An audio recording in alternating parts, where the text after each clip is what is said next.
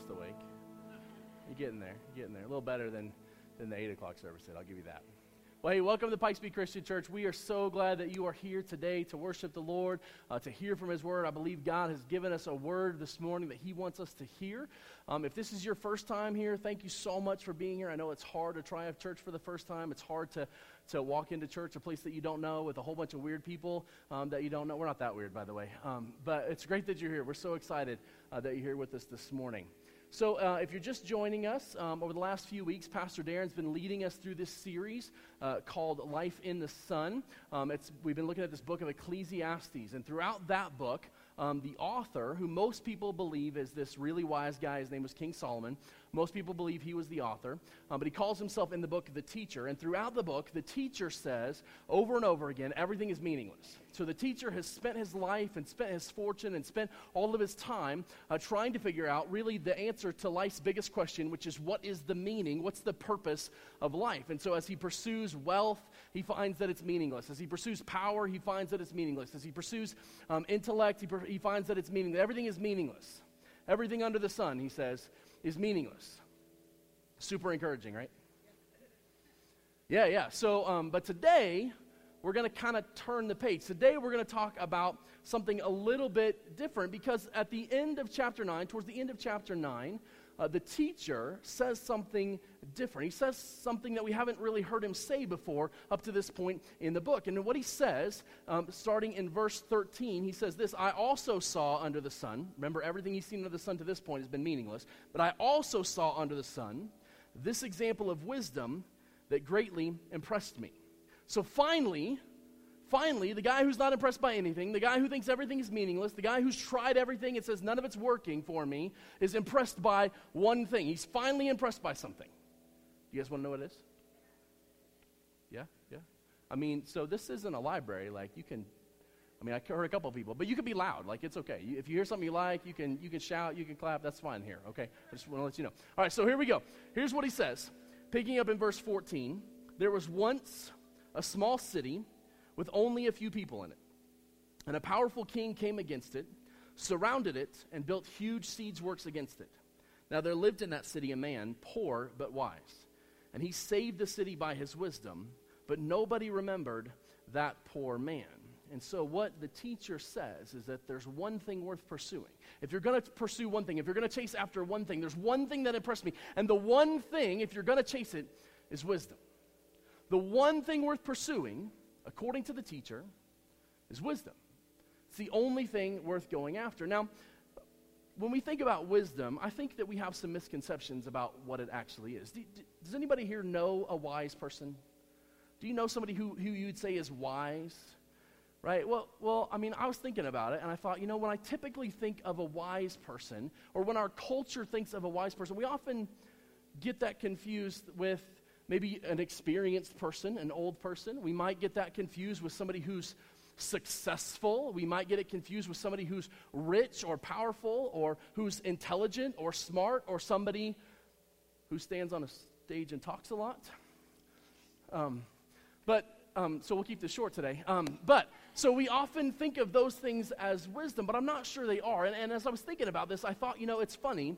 There's a symbol of wisdom that our culture embraces in the owl, right? You've heard that, the wise old owl, right? And any of you seen Winnie the Pooh, right? I mean, like, classic. Yeah, man, I don't know how I feel about that. Like, they're more excited about Winnie the Pooh than about Scripture there. But anyway, so in the story, in Winnie the Pooh, right, even in the song, he's called the wise old owl. But you know what the owl actually does? Like, he talks all the time. He never stops talking. He rambles on and on and on and on about all this stuff that he knows and all this stuff that he's seen and experienced. And in this particular scene, as he's rambling on and on and on and on, his treehouse is actually falling out of the tree, and he's completely oblivious to what he needs to do to save his home. And I think sometimes we get the same picture of wisdom, that it's the person that's smart, or the person that knows a lot, or thinks they know a lot. And I think that in our society, maybe the best example of smart versus wisdom might be the second lieutenant. Some of you got it. The second lieutenant. Because here's what happens. Second lieutenants, they come right out of college or out of the academy, and they show up, and they got all this college smarts. They've got their degree, and they think they're super smart, and they think they're supposed to be in charge, right? So they come in, and they try and lead the enlisted people, but they really have no idea how things actually work, right? That's a second lieutenant, kind of by definition. Now, if you're a second lieutenant in here, I don't hate you, okay? That's not a thing. Like we love you. And enlisted people actually can love you. I was an enlisted person for 10 years. I was in the military. By the way, I say I was in the military, not I was in the Air Force, because all of you Army people make fun of me. It hurts my feelings a little bit. So I was in the military for 10 years, and we had some really great young officers. But here's my experience. I worked for several years inside of NORAD. One of the jobs that I had the privilege of doing was I was on the crews that monitor all of the information systems, all the communications data, and the systems that process everything that the really important people need to know for all of North American defense, missile and space defense and air defense. So I worked in there, and I didn't actually make decisions on that, but I watched all the equipment, made sure the equipment stayed up, made sure that they got the information that they needed to make the decisions that needed to be made. And we would often, on those crews, get young lieutenants in. Young officers would come onto our crews and think that they were in charge. And they were, administratively at least. But here's what happened. When stuff broke, when stuff got really bad, when we actually had to work and do our jobs to get the mission back up, the colonels in the command center didn't want to talk to that lieutenant. They wanted to talk to the enlisted crew chief who'd been there for a couple of years and who was wise on the system, who knew how the system behaved, who knew what it would do and how it would react if we did these things. That's the person they wanted to talk to, because they recognized that while second lieutenants are smart in and of their own right, they don't yet have wisdom. But we get this confused all the time, don't we? And so it really begs the question, what is wisdom? How do we really define wisdom? If it's not intelligence, if it's not power, if it's not wealth, if it's not strength, then what is it? What is wisdom? Well, I think the teacher can help us out a little bit in the next couple of verses here. He says, picking up in verse 17, that the quiet words of the wise are more to be heeded than the shouts of a ruler of fools. So in this verse, he compares a person who speaks quietly, a person who leads with wisdom, who kind of is not boastful, is not a braggart, is not saying, hey, I know what to do, so everybody come follow me. It's a quiet person. And he compares that to the foolish person who shouts and says, do what I said because I said to do it, right? And he compares that to the foolish person, right? So we get kind of a picture of wisdom, that it's a quiet person. And then he says, wisdom is better than weapons of war, but one sinner destroys much good. And so in verse 18, he kind of shifts to this idea of action, that wisdom applied is better than a weapon, that doing the thing that's wise is better than having a weapon, but sinners don't do that. They're foolish, and they run after the wrong things, and they do the wrong things, and they do sinful things, and because they do sinful things, they are not wise. Now, a few years later, Jesus' brother, a guy by the name of James, he was a church leader in the early church. He wrote it this way, and it's a little bit easier to understand than the Hebrew that we find in Ecclesiastes. James in chapter 3 said this, who is wise and understanding among you? Let them show it by their good life, by deeds done in the humility that come from wisdom. So there's that quietness again. There's that peacefulness. There's that gentleness, right? He says, in the humility that comes from wisdom. But if you harbor bitter envy and selfish ambition in your hearts, do not boast about it or deny the truth. Such wisdom does not come from heaven, but is earthly, unspiritual, and demonic. For where you have envy and selfish ambition, there you find disorder and every evil practice. Now that sounds to me a lot like the sinner that destroys much good, right? And then he finishes it up with, but the wisdom that comes from heaven is first of all pure, peace-loving, considerate, submissive, full of mercy and good fruit, impartial and sincere. So the picture that we get from these two authors about what wisdom is this idea that it's not just knowledge. It's not just knowing, but there's an action involved. And there's a humility about that action. And so the definition kind of that I've come up with for wisdom from these two guys is that I would say that wisdom is this, that it's knowing what to do and doing it. But not in an arrogant and loud way, in a soft, quiet, humble way. So we might say that wisdom is really knowing what to do and humbly doing it. Now, I don't know about you guys, but I'm kind of sad to say that I don't know that definition describes me all the time. I mean, and I can't really lie to you because my wife's in here, and my kid's in here, and the people I work with are in here, and my boss is going to watch this tape, I'm pretty sure. I just don't know that they would describe me as always knowing what to do and always doing it humbly. I mean, can I get an amen, Jake? Right? I mean, sometimes, maybe occasionally, but I don't think that's how they describe me all the time. And if we're honest, I think that all of us would say that there's not a lot of people that we would describe this way all the time, that we would say that's true about them almost all the time. Most of us don't know people that are like that on a really, truly consistent basis. I mean, we don't have a lot of them in our lives, and we certainly wouldn't say it about ourselves. But if the teacher says that wisdom, knowing what to do and humbly doing it, is the most important thing, if it's the one thing worth pursuing, then we maybe should figure out how to do that. We maybe should figure out how we can be wise. And by the way, Christians, if you claim to be a Christ follower, and I know there's people in here who haven't made a decision about Jesus yet, and that's fine. We're so glad you're here. We're so glad you're exploring that, seeing what God has to say. But if you've already made that decision and you're saying, yeah, I've given my life to Christ and I'm following him, if you would call yourself a Christian, seeking wisdom, it's not actually optional for you. It's not a choice that you have to make. See, Paul writes in Ephesians chapter 5, verse 15, this statement, "Be very careful then how you live, not as unwise, but as wise, making the most of every opportunity because the days are evil." So if you're a Christian, you don't actually have a choice. It's not optional for you. Because Paul has commanded us, when he was given the word by God, to say, hey, be careful how you live. Not as unwise, but as wise. So we have to live as wise people. But the problem is we don't know how to do it, right? Like, I don't know how to be wise on my own. I don't know what the right thing to do. Half the time, I don't know what the best thing to do is, let alone the right thing. I mean, it's really difficult to figure out, to know what the right thing to do is, and then to try and do it all the time. Like, man, it's not an easy thing. So how do we do this? Like, how do we find wisdom? Where do we go to find wisdom? Hey, that's a great answer.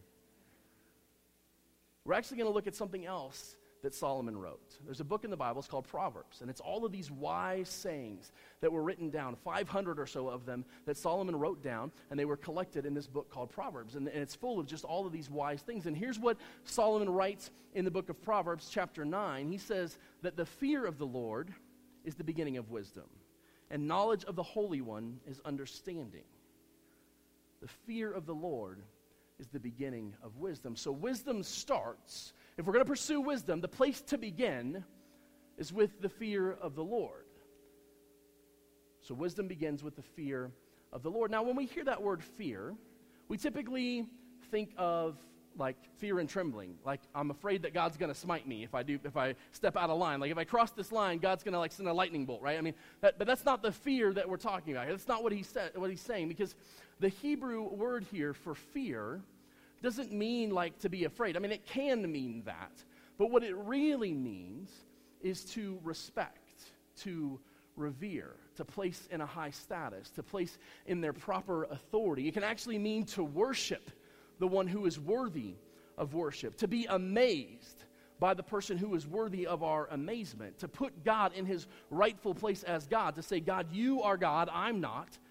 You know what's best, I don't. You are wise, I'm not. You are righteous, I'm not. To put God in that place and to recognize that that's who he is. That's what it means to fear the Lord. And a lot of us would say, sweet, I've done that.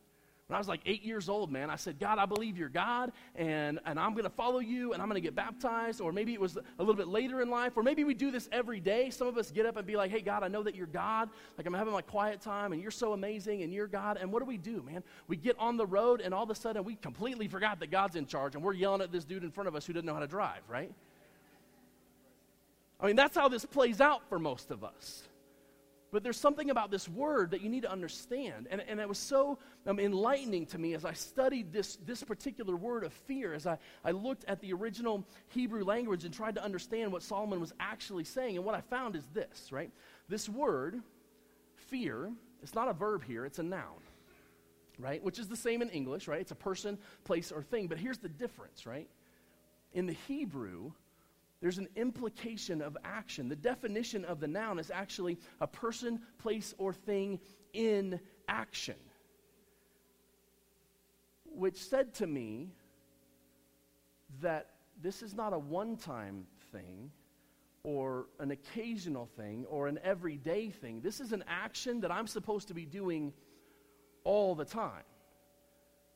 That this isn't just a one-time thing. This is an all-the-time thing. Like what it means is to have a mindset, to have a posture, to have a status in life that says constantly, all the time, you're God, I'm not. You're God, I'm not. You're God, I'm not. I trust your ways, not mine. I trust your ways, not mine. To constantly do that moment by moment throughout the day. And we don't do that very well.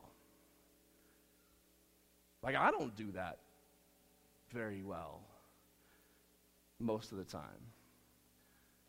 And I think that my wife would agree that the place that I most often fail to do this, to recognize that God's ways are better than mine, to say that your wisdom is better than mine, to say that what you want me to do is better than I want to do, the place that I most often fail in that is probably in my marriage. Anybody else have that problem? Right? And here's why I say that, because here's the command, here's the wisdom that God gave me about marriage. He says, husbands, love your wives as Christ loved the church and gave himself up for her. And there's a period at the end of that sentence, by the way. Not an if, not a but, not an or. It's a commandment. Love your wife as Christ loved the church and gave himself up for her.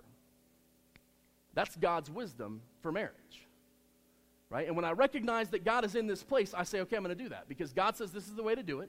God says this is the best way, so that's the way I'm going to do it. But I don't always stay there. I usually end up in my own wisdom, which says, my needs aren't really being met, right? Because I'm a selfish man, that's what we do, right? I say my needs aren't being met, and so what do I need to do? I need to fix my wife. That's the worldly wisdom that I have, right? The worldly wisdom that I have says, hey, we had an expectation, and I was disappointed because you didn't meet my expectation, so I'm going to tell you all the ways that you can meet my expectation in the future, and then you're going to be better, and our marriage is going to be better. And let me tell you how well that works. Clearly, you've already figured it out. It doesn't work, right? But that's what worldly wisdom says. Worldly wisdom, earthly wisdom says that marriage is a partnership. And then we have to figure out how to serve each other, and that we have to figure out how to meet each other's needs. And our pride comes in there and says, well, I need you to do this before I do this. And if you do this, then I'll do this. That's what worldly wisdom says. But God's wisdom isn't that way. It says, God's wisdom says, no. Husbands, love your wives as Christ loved the church and gave himself up for her. And if we really think about what that means, that is so far off the mark of where we usually land. At least for me. Because the way that Christ loved the church was that while I was still a sinner, while I was still warring against God, while I was still actively fighting him, he made himself nothing, became a servant, and died in my place. And God's wisdom says that's how I love my wife. Whether she ever serves me back or not, whether she ever respects me or not, whether she ever loves me back or not, it doesn't matter, because my command, the wisdom from my God, is to love her as Christ loved me. But here's the crazy thing.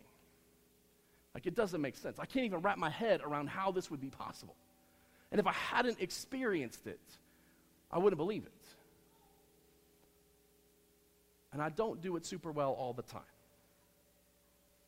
But on the rare occasion when I've managed to do this, it changes my heart.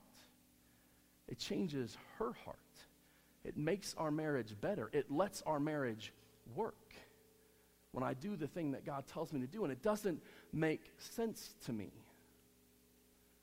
But when I do it, and not because because I'm trying to get to that place. Like, you can't say, okay, I'm going to love my wife so that she'll love me back. I'm going to love my wife so that God will do this in our marriage. Because that's not love, folks. That's manipulation. But when we do it God's way, somehow it works. And I can't understand it, but that's the wisdom, and that's the posture that we have to have, that God's way is better, that I don't get to understand it all the time. I don't get to see how it's going to work. I've got to trust that what God tells me to do is what I need to do, and it's not just in marriage. There are all kinds of areas where this is true. When we think about our future, like I know a ton of high school students and college students that are like, man, I don't know what to do. I don't know what to major in. I don't know where to go to college. I don't know who I'm going to marry. I don't know how many kids I want to have. I don't know what to name my kids. And I'm like, dude, you're 15. Like, take a deep breath. It's going to be all right. But there's wisdom there too, because our wisdom, our worldly wisdom says, I got to figure it out. I need to know what to do. I need to know what the future's going to hold. And I got to have a plan that I can follow the plan so that when the future comes, I know what to do. And I got to know all these things, and I got to freak out, and I got to stress out about it. But here's what God's wisdom says. I know the plans I have for you, declares the Lord. Plans to prosper you and not to harm you. Plans to give you hope and a future. So we say, I got to know the plan, and God says, I already got the plan. Here's what else he says. We think, I got to figure it out, man. I got to make sure I have enough money to pay for college. I got to have enough money to do this thing. I got to do all this. I got to do all that. And there's some wisdom in that, right? There's some wisdom in being wise with our finances and resources. But we think that we have to have it all figured out and all together. And God says, don't worry about tomorrow. Tomorrow has enough worry of its own. Seek ye first the kingdom of God, and all these things will be added unto you. And the wisdom of God says, I have a plan for you. All you have to do is follow me. Trust me. Stay in a relationship with me. I'll show you the plan. I'll take you down the path. I know you need these things. And I've got it taken care of. But our worldly wisdom doesn't let us do that. Our worldly wisdom comes in and says, oh my gosh, I can't trust God right now because he doesn't know my situation. He doesn't know what I'm going through. He doesn't know how hard this is. Like, he doesn't know. He can't possibly know. And it's not true. It's a lie. But we believe the lie. And so we fall out of this place of being in the fear of the Lord, where we need to stay constantly so that we remember that his way is better, that his wisdom is wiser, that his plans are better than ours, that he knows better than we do. That's where it starts.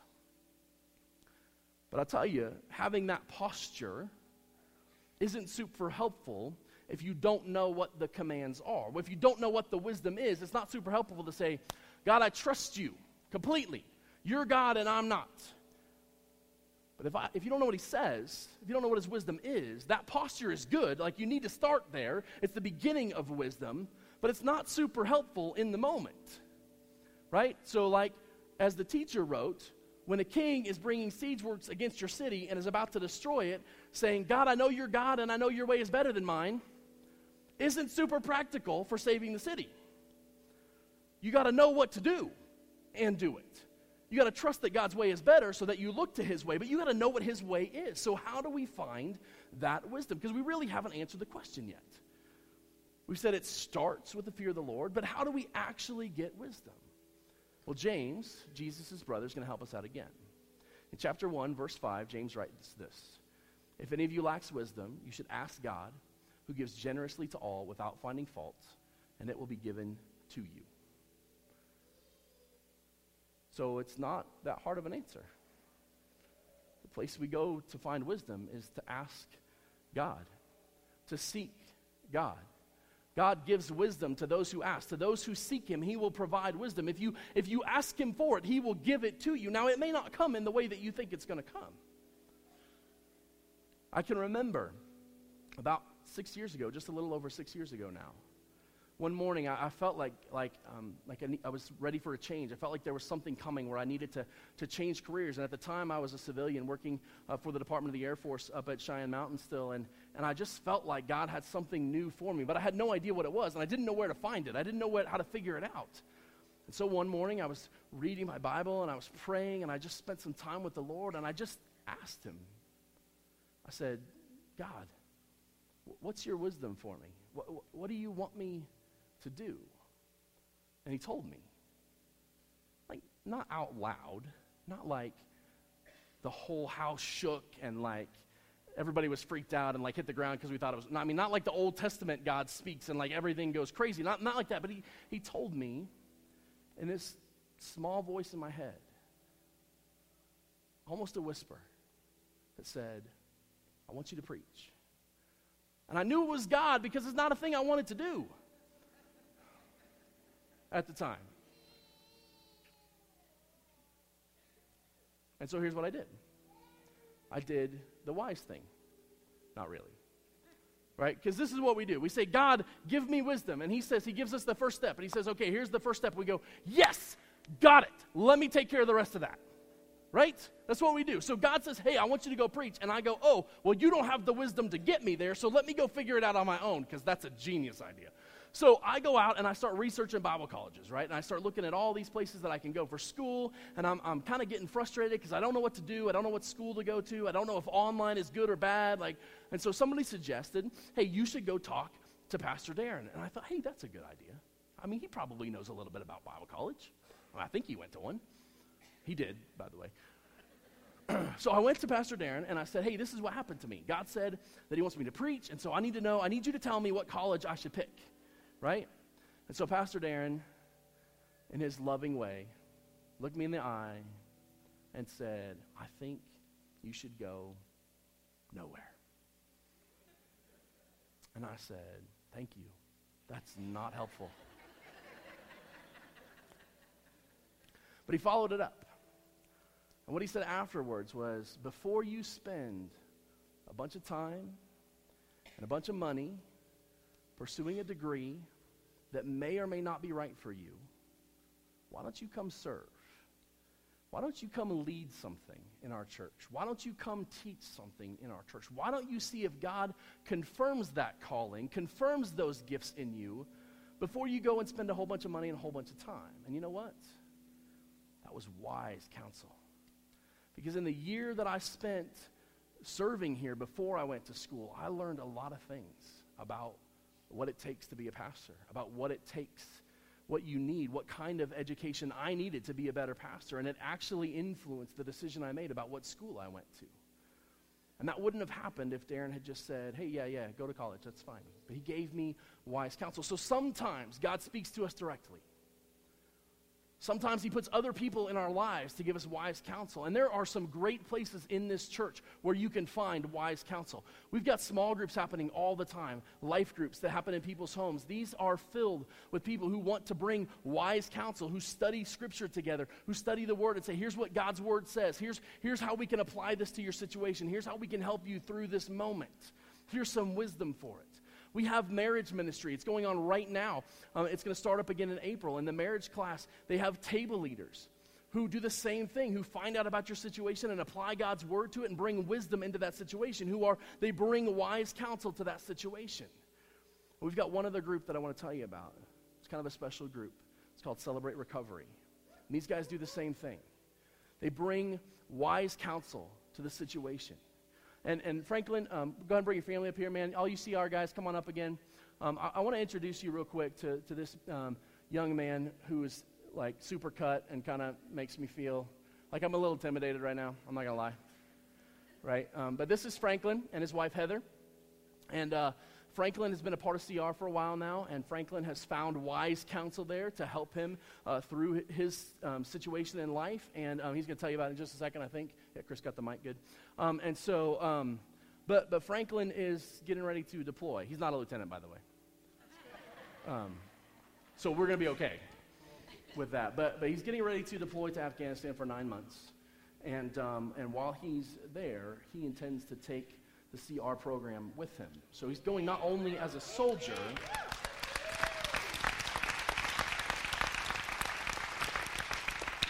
so Franklin has been so impacted by this program that he's not going just as a soldier, but in his free time, he's going to be really a missionary and to proclaim the good news and to bring freedom and healing to these troops in Afghanistan. And so this morning, I want to let him tell you just a little bit of his story, and then we'll pray for him. All right, go ahead, Franklin. Tell him your story, man. Hey, church family. My name's Franklin. I'm a grateful believer in Jesus Christ, and I struggle with drugs, alcohol, and anger. And I'd like to tell you a short story real quick. About 9 years ago, I found myself very deep into my addictions, and I was really riding high. And as most addicts, you're going to hit rock bottom at some point. And I literally hit rock bottom when I fell 40 feet into an alley, landed on my head. Almost died that day and ended up in the hospital for a while with what ended up to be 8.5 pages of medical records and over $63,000 in medical debt. God never waits to hurt, though. And just as Pastor Sam said, Jeremiah 29:11 tells us that, for I know the plans I have for you, declares the Lord, plans to prosper you and not to harm you, plans to give you hope in the future. And he did that for me when I found Celebrate Recovery. I've been free of drugs and alcohol for over a year now.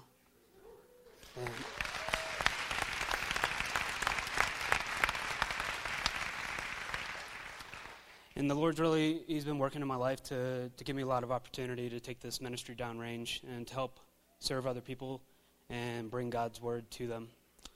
And just like to thank you for your time. Let me share. Hey, so church, here's what we're going to do. I'm going to ask Pastor Rick to come up and pray for Franklin and Heather in this service. But hey, before we pray, guys, this doesn't work without the church behind him. We can't just send him out and be like, okay, man, go do that thing and let us know how it goes, right? That's not how it works, right? We've got to stand with them if this is going to be successful. And so I'm just going to challenge you this morning, church. Can I get at least five of you? Now, last hour, we got like 13 or 14 people who committed to praying for Franklin and his ministry, the 9 months that he's gone, every day for 9 months while he's gone. Can I get 5 people in this service who will raise their hand and pray for his family, who will commit to praying for Heather and their daughter, who will commit to praying for that? So here's the deal. If you're raising your hand right now, after this service, Franklin's going to be at the long counter right outside here. I want you to go meet with him. Get his email address and give him your email address so he can keep you up to date on what's going on with the ministry so that you can support him in prayer while he ministers to these soldiers on the other side of the world, all right? Can we do that? All right. Pastor Rick, pray for us, man. All right. Would you stretch your hands out towards Franklin? Thank you. Father in heaven, we come before you right now in the name of Jesus, and we ask for the power of your Holy Spirit to fall upon this man.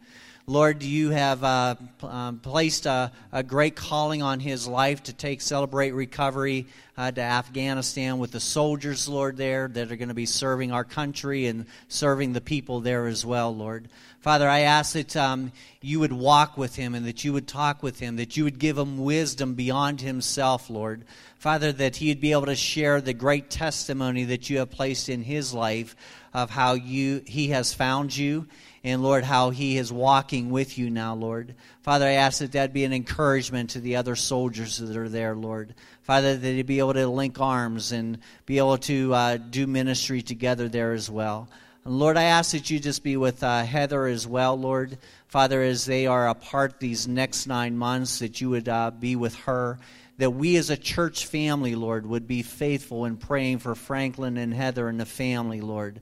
Father, that they would become stronger during this time that they are separated. So, Lord, we bring them to you, and we ask, Lord, that you would work miracles several thousand miles away from here by what you have done in this man's life. We pray in Jesus' name, and all God's people said, Amen. Amen. Amen, amen.